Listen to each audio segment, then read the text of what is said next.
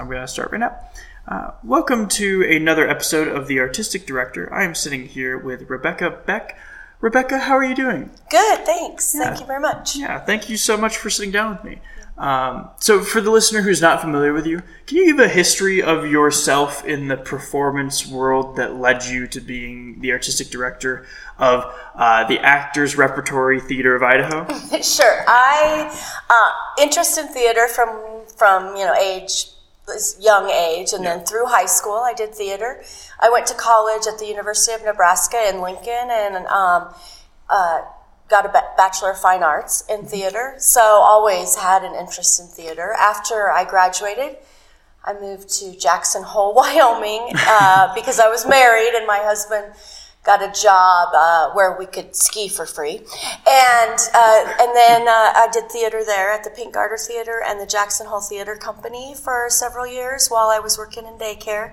Moved here to Idaho Falls and looked up the first theater I could find so that I could get involved. And I did a couple one-act plays and then ended up becoming involved as an actor and then slowly evolved into quite a bit more, obviously. But so I've just always been interested in theater and continually done it my entire life. Yep. Just got experience and moved up the chain, and here you are. And then I did, knowing I couldn't get a very good job with the Bachelor of Fine Arts if I wasn't going to be a professional actor somewhere, I did go back to ISU and get my teaching certificate, and now I'm a drama teacher at one of the local high schools. That is wonderful. So I like to start off my podcast by asking all of my guests the same question, and it is a big, ambiguous, almost too vague for its own good type of question. So feel free to answer it however you want. But the question simply is, what is your artistic direction? My artistic direction? I think it's very similar in both my realms of theater, but for the Actors Repertory Theater, it is to provide our audiences with now I'm like, oh, you're right, it is very vague, or ambiguous.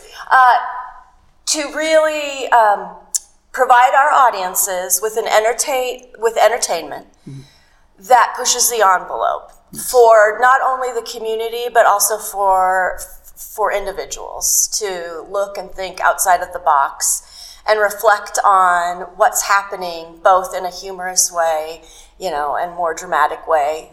And to continually push that as our society grows.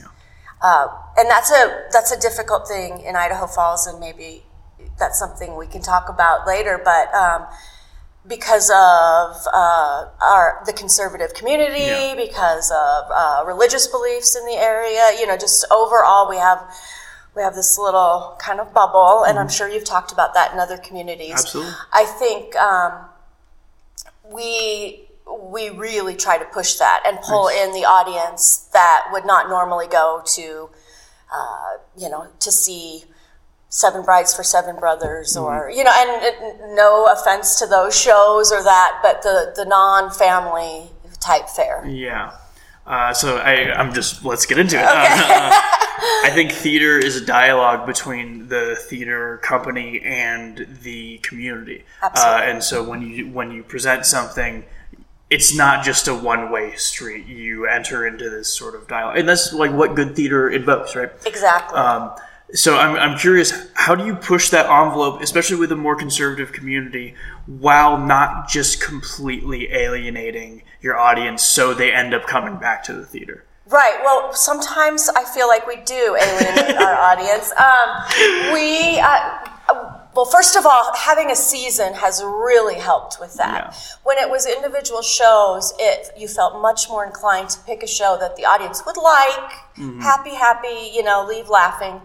And then you would know that you would bring them back again for that same sort of, theatrical fare. Like, come on in and laugh, and we'll have a good time.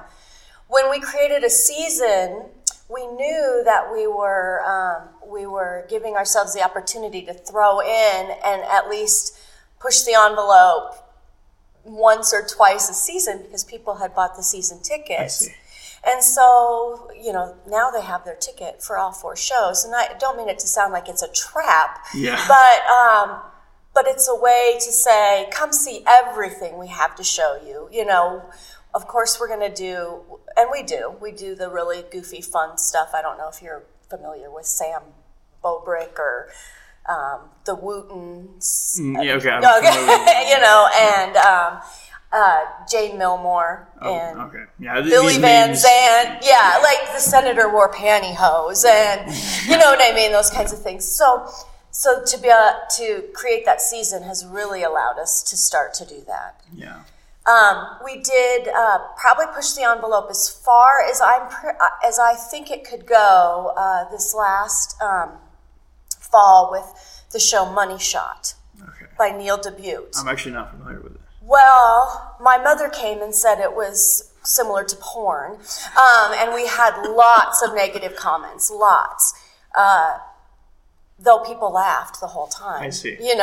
But some of the language and not just the language, but there was some, very sexual talk that got people uncomfortable. The title is Money Shot. Yeah. So it's like a lot of people did not know what that was. So that started the problem. But then at the same time, we had probably, I would say, 70% of our audience that loved it. Yeah. And brought in new people that we had never had before, who wanted to see cutting edge theater, who wanted to, go to the Quentin Tarantino movie, basically. That wanted something different. So it is not an easy balance, and it's frustrating as an artistic director and as a theater company too. Yeah, I have this like sort of sliding scale that I envision in my mind for artistic direction, where you have your own artistic sensibilities, and then the community has their artistic sensibilities. And if you exist totally on if you make choices just based on your artistic sensibilities, your theater it does a thing where you completely alienate your audience. Mm-hmm. You're not in a dialogue anymore. But if you go all the way to the community sensibilities, you're not doing anything challenging, and your theater becomes stale, I think, pretty rapidly. How do you manage that sliding scale, though, in a community such as Idaho Falls? Well, I hope this doesn't sound crass, but we, in some respects, disregard a certain part of the population. Okay.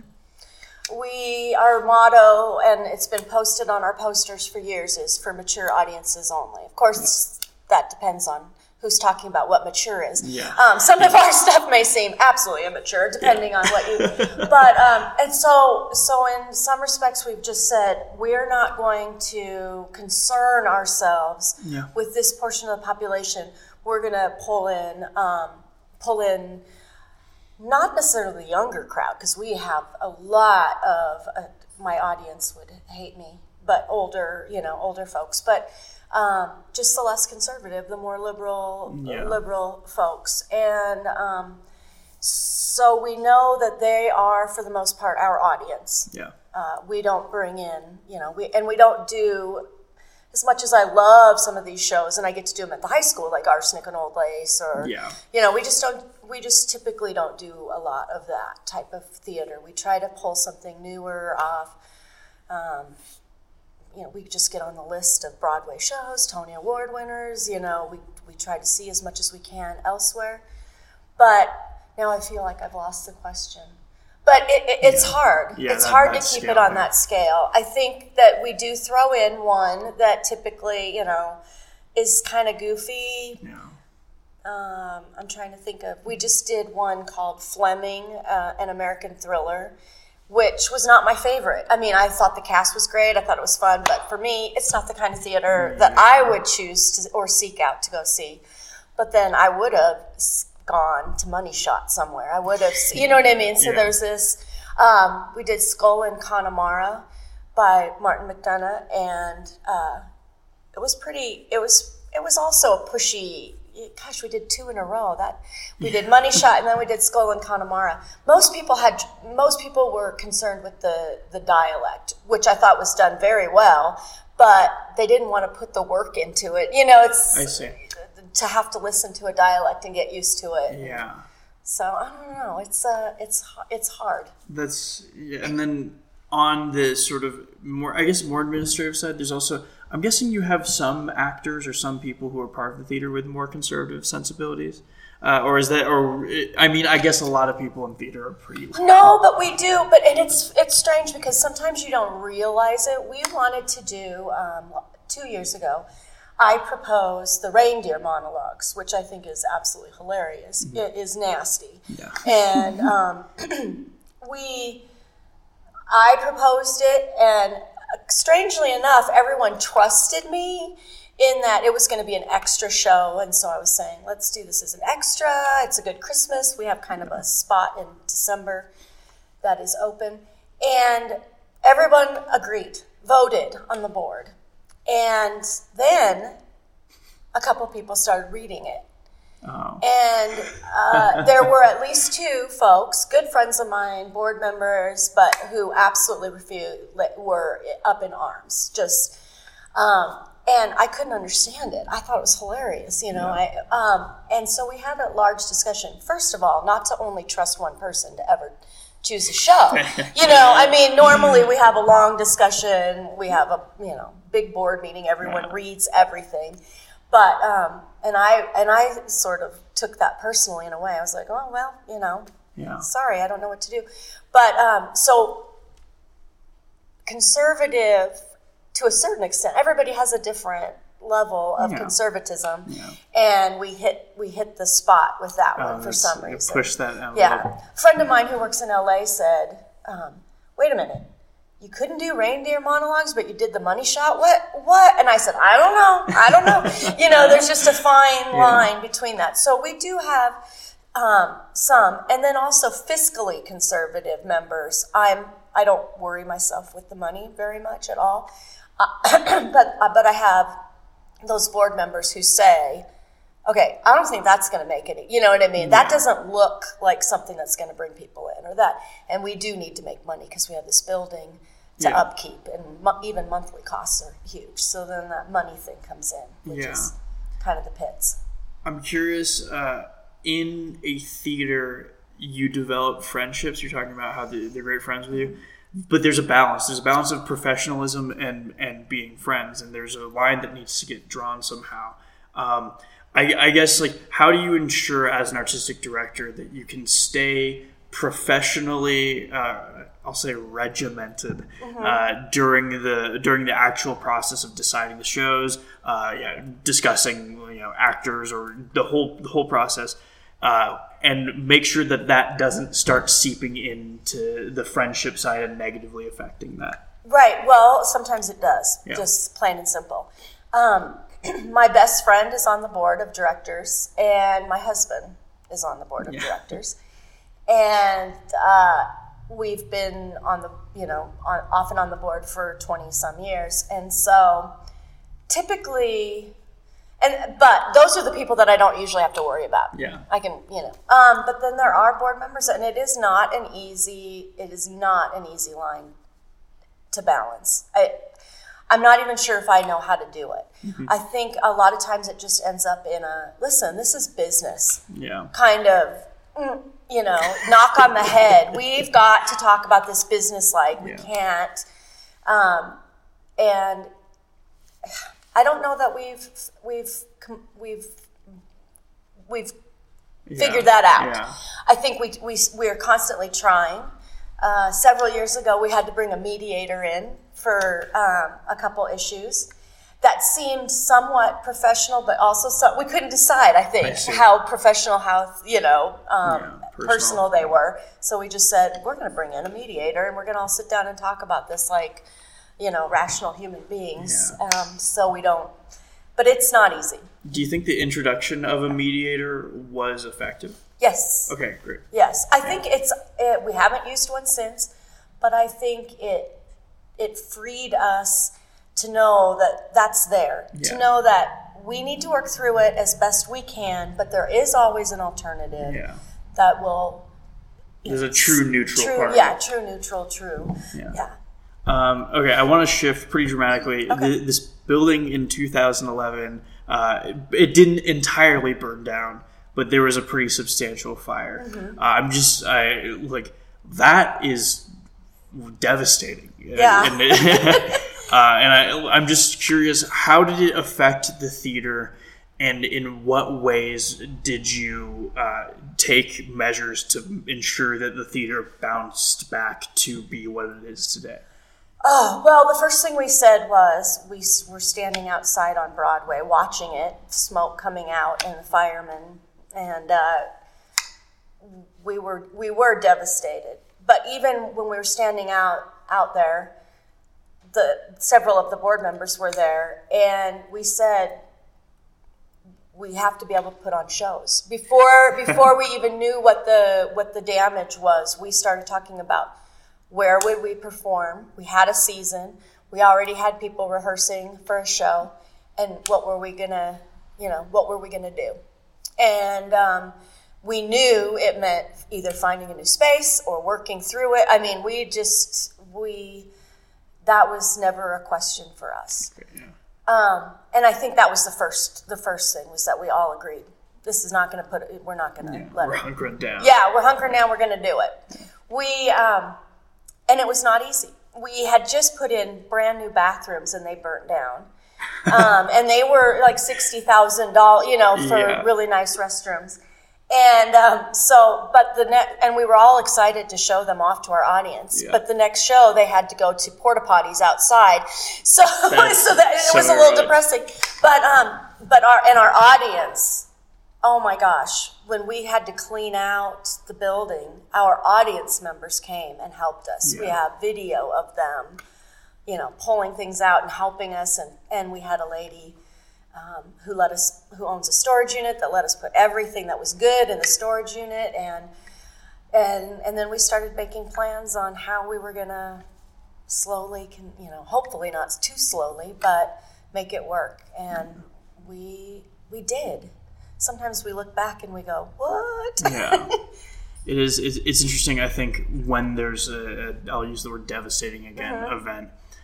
It shows you how rapidly the community is able to rally and sort of support something that they believe in. I think that's really, really important. Yeah. You only build that if you have a theater that strives to do interesting and excellent work. Yeah, I think so. And now you look around and we have I can't remember.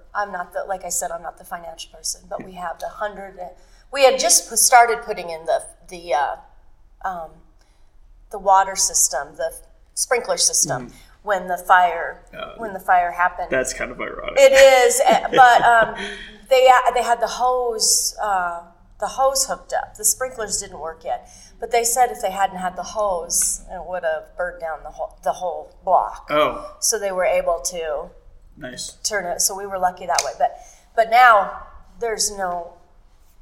We make sure everything is fire safe. I mean, we just go, it's kind of a running joke here that we don't want to have anything burned down. But yeah, it did bring us together. It brought the members together, the actors back together. It was almost like a cast party. Yeah, you know what I mean? In a strange way. That's cool.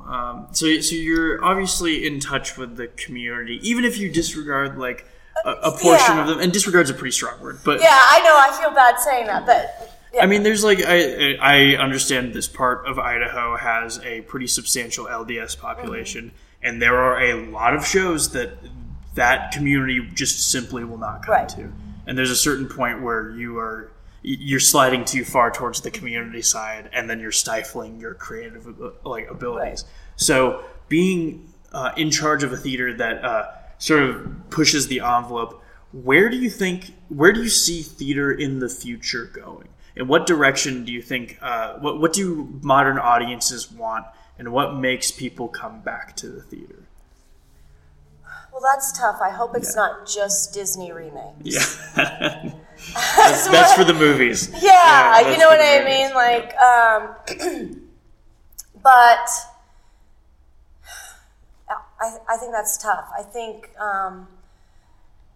we're doing it right now. We're heading in that direction, and it's very slow. It's sort of an evolutionary, societal. It mirrors that so much. Yeah. However, I think because we're in this little northwestern area, with the LDS population and even the non-LDS population being a little more conservative. I mean, we're definitely a red state, in terms of that. So just introducing more and more and doing it, for the most part, I think they like it to be fun. Yeah.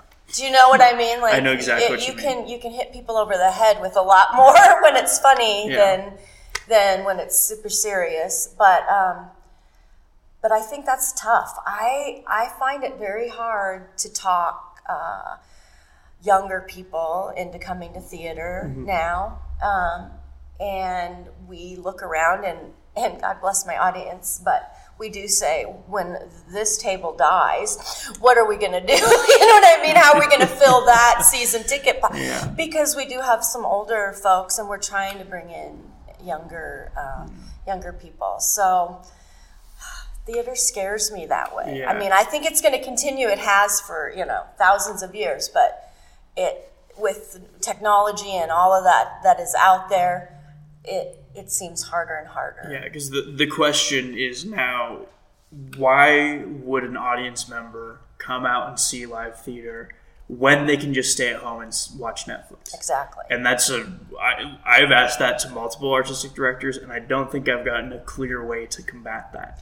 I don't either. First of all, the experience, they have to have had the experience at some point. Yes, exactly. So then it's tough to say we don't do children's theater or we don't do, because that's where you get them, you start to hook people in. Obviously I'm a high school teacher, so I see a lot of those kids. Yeah.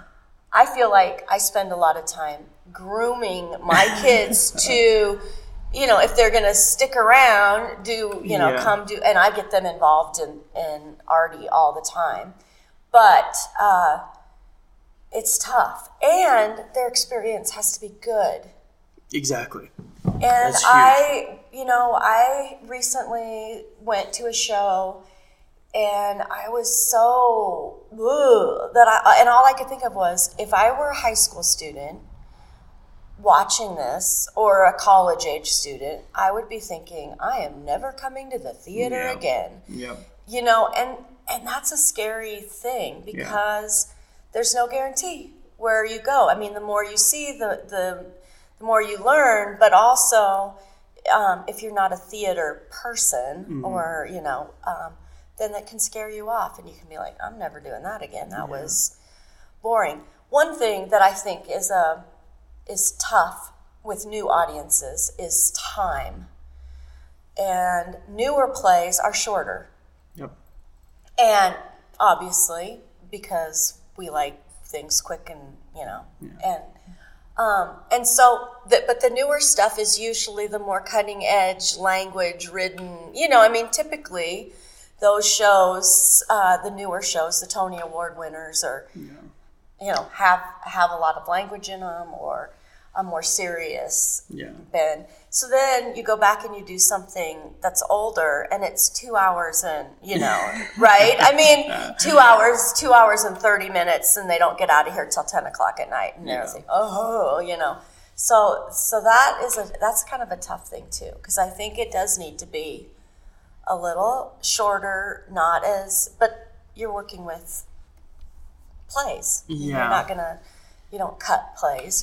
We would never cut or change language or anything like that. Mm-hmm. So that's so. As an educator, I've taught comedy to ages 10 through 18, and the way that I always view it is that I am second on my list is loading them with the tools and supplying them with skills. But the primary thing on my list is to leave them with a good taste in their mouth. Like, leave them feeling good about their experience in the theater world. Absolutely. If you're teaching or if you're fostering younger talent, I will say, how do you ensure that they have a enjoyable experience, so that when they get older, the theater isn't this thing where they're like, oh, that was a chore this one time when I was young, so I'm never gonna engage with it again. Right. I don't know. I want to just say I have my motto at school is this work is fun. Do you know what I mean? If you're not having fun doing this work, then but it should be the work should be fun. Yeah. Which is a hard concept sometimes for kids to think, to grasp. But I really believe that, like the work of figuring out your motivation and, working through your blocking so that it makes sense to you and that it's natural and that your character is fulfilled and complete and it should be fun. Now I'm not sure where my thought pattern went. This is what you'll get from me every once in a while. Now I'm lost. But I think it's tough. And then but it just it does need to be fun. Yeah. But it also needs to be work and it's learning and Yeah, I mean, this is sort of just like following up with the same question, but how do you ensure that it is a fun experience for students? Oh, okay. Yeah. That's what you asked to begin. Yeah. Well, not quite, but yeah. I don't know. Okay. I mean, I really don't. Do you want to hear an egotistical? I'm fun, and I love it. Like, I love it. Maybe that's the answer. Like, I love my job. Yeah. And I go, I look forward every day to play practice, rehearsal. I look forward to bringing in new kids. I kick myself, for some things, but I love it. Mm-hmm. And I think that probably is the best way to do it. That translates. Yeah. Absolutely. That translates to your students for sure. I wanted to go back to your point about the making. Well, it's not going back. It's sticking with this point. But the thought I had at one point oh God, I do this all the time. My students say, complete your sentence. Yeah. So I used to take my students to the district and state competitions, which I know a lot of people love. And my kids at Skyline get really uptight with me. They're like, why can't we? Why can't we? Well, the 3 times that I went, I took kids, and the kids that I thought were really exceptional did not do well at districts because parents were judging, and a lot of maybe unqualified people or people unfamiliar with theater and what we were, what I was teaching. And then we would go to state, and I would see some really great stuff, but I thought some of my stuff that should have gone to state should have won. Mm-hmm.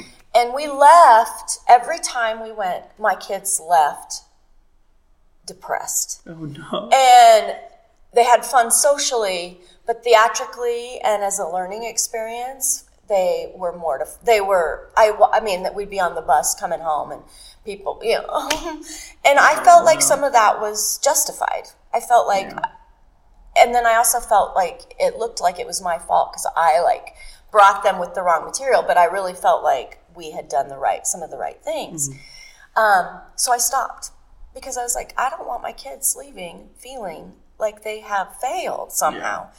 Yeah. And then we found the ISU one-act competition, and it is fabulous. They bring in professors from University of Utah State, ISU, you know what I mean? People who get it, and they're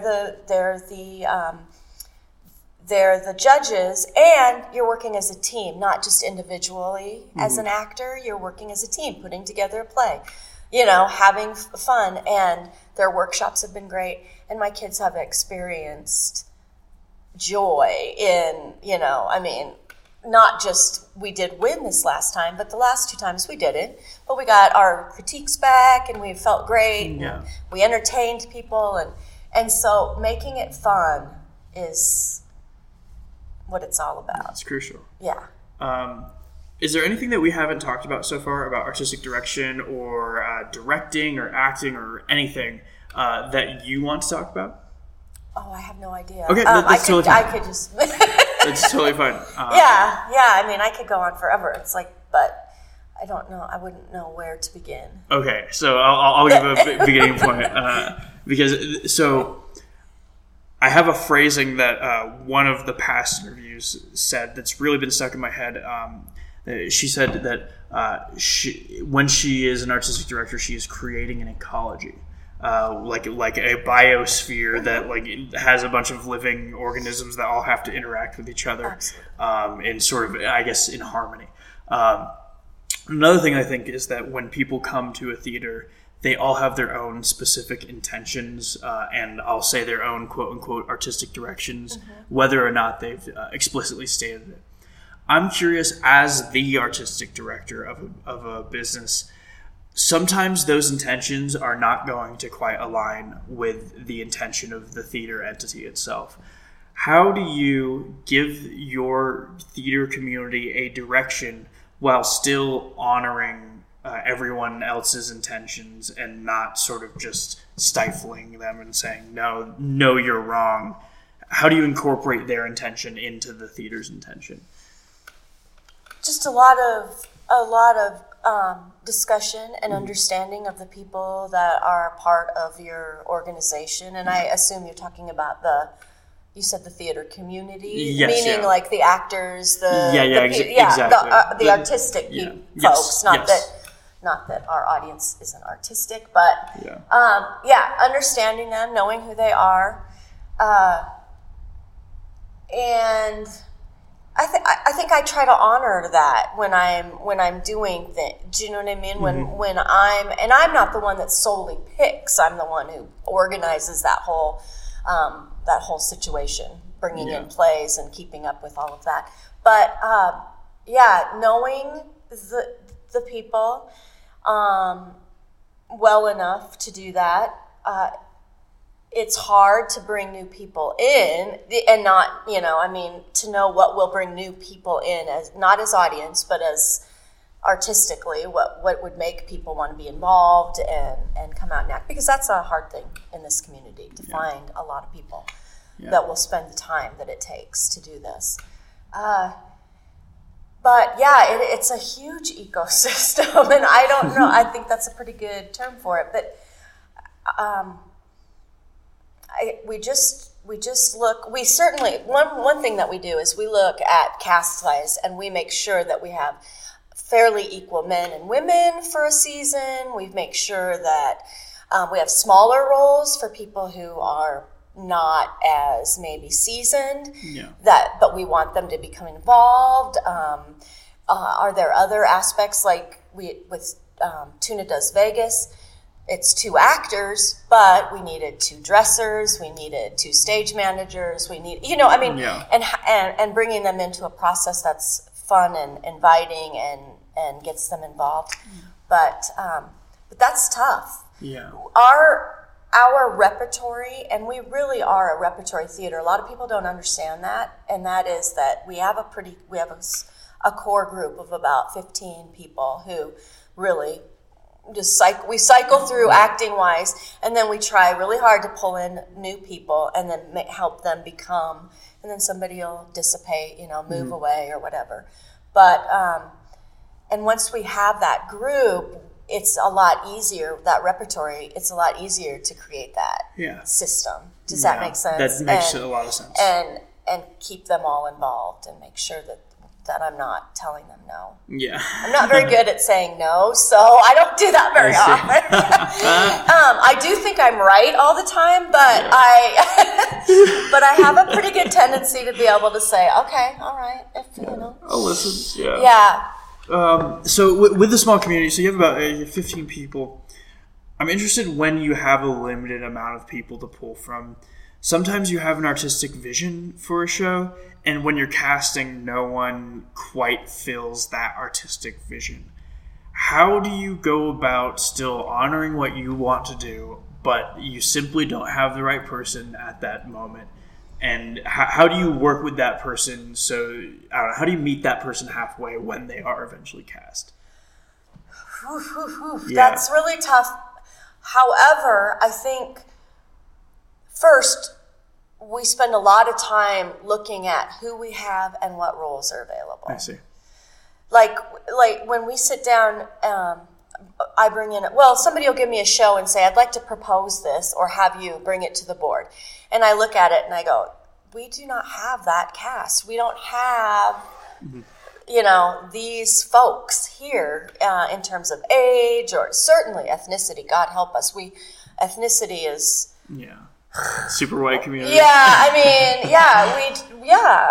Years ago we did Of Mice and Men, and it took us freaking forever to find our black guy.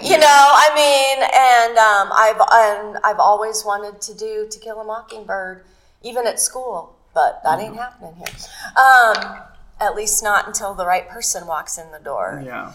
So then you have to keep them around for the next season, to see if they are interested. But that's tough.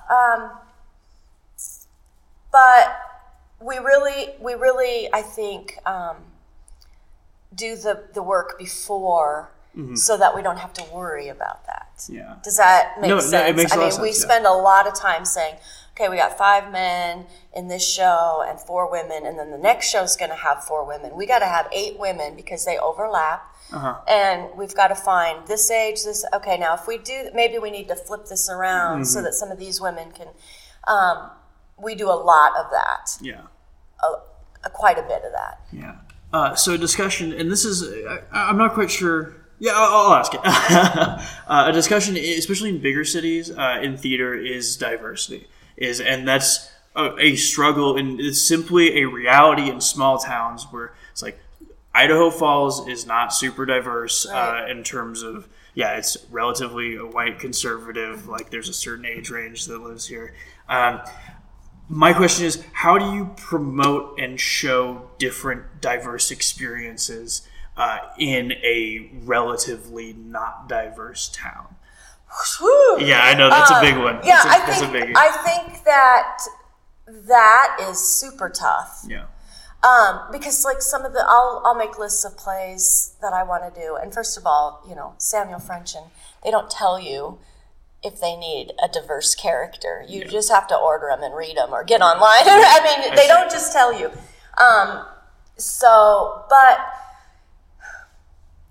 That is really tough. That is a tough thing to do, and it's hard to do fences. I'll tell you how we have done it as much as we can in terms of bringing those to the stage. The Eve Ensler play Good Body had several different characters of ethnicity in it, but it's meant to be played by just a few women. Mm-hmm. So then you get to bring that in and not have to worry about. You hopefully are portraying those honestly and. Without any kind of stereotypical, you know what I mean? Mm-hmm. I've lost that sentence. No. But anyhow, so we've been able to do it with some of those types of shows. But certainly we can't add, I think a lot of our diversity, and I hope it comes in terms of the LGBTQ community. Yeah. In here, we do a lot of shows that bring that diversity, and that aspect to our theater. Yeah, and almost, at one point people called us the gay theater, and we were like, okay, whatever, I know. Baby. Yeah, I'm like, okay.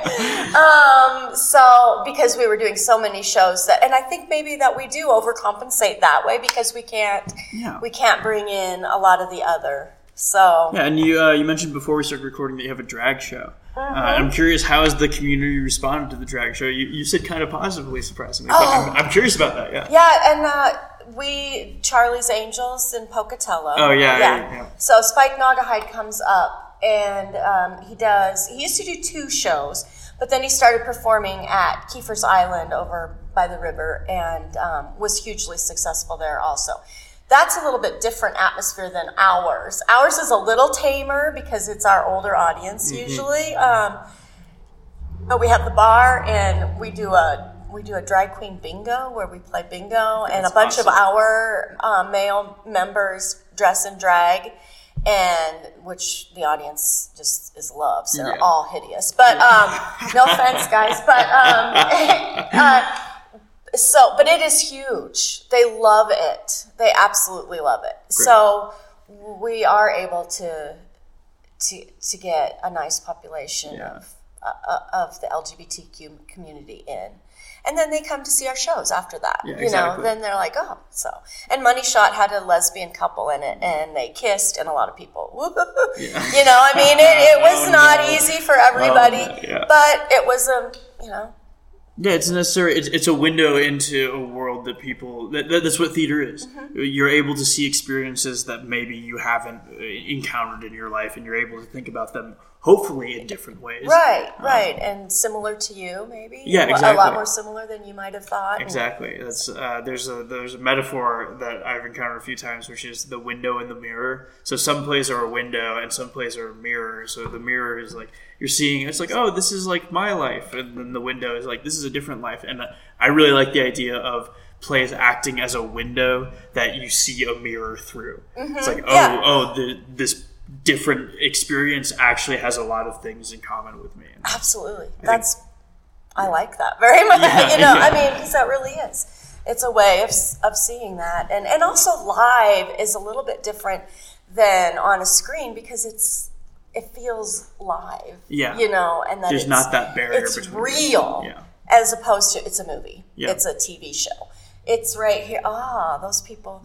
Though sometimes when it's live, people have a harder time listening to language or because it's more uncomfortable. It's very in your face. Yeah. So, but absolutely, that's a great metaphor for it. Yeah, I really like it. And when you see that mirror through that window, I think that's the conduit for change in an audience. So, like, even if it's just one person, even if one person like slightly like thinks about the way they've seen the world, I think that means that play was worthwhile. Absolutely.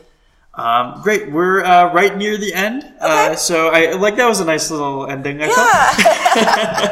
thought. So Rebecca, if people are trying to find you or the Actors Repertory Theater of Idaho or the Phoenix Theater online, are there any plugs that you have to plug in? Oh, absolutely. First of all, you can like us on Facebook, and we use Facebook quite a bit. And then also we have a website where you can get ticketing and look at our season, audition dates, and that is artidaho.org. So it's Idaho is what we call it. Sorry. Not Art Idaho. Not Art Idaho, but we call it artidaho.org. But and that is absolutely there's a link for our email, and that's the best way to get a hold of us. Great, awesome, and I like ending my podcast with this. Can you give me one recommendation of anything at all? It can be a book, a movie, music, a way of life, a quote, just anything. I know start with a huge question, end with a huge question. Wow, a recommendation. I would say read Martin McDonough plays. Okay. Yeah. I find them absolutely fascinating. I wish we could do more. And you kind of looked at me when I said Skull and Connemara. I wasn't sure if you knew what that is. I'm actually not familiar with it. But we've done Pillow Man and Skull and Connemara, and there are more out there, and if you're a theater or it's really fun, dark humor that turns me on. Awesome. That's perfect. Well, Rebecca, thank you so much again for sitting down with me. It's been an awesome interview. You can find this podcast on Facebook and SoundCloud and iTunes. And hey, if you're on iTunes, why don't you give me 5 stars, please? Thank you. Thank you so much, listener, for listening, and I hope you have a wonderful rest of your day. That is how I end my podcast.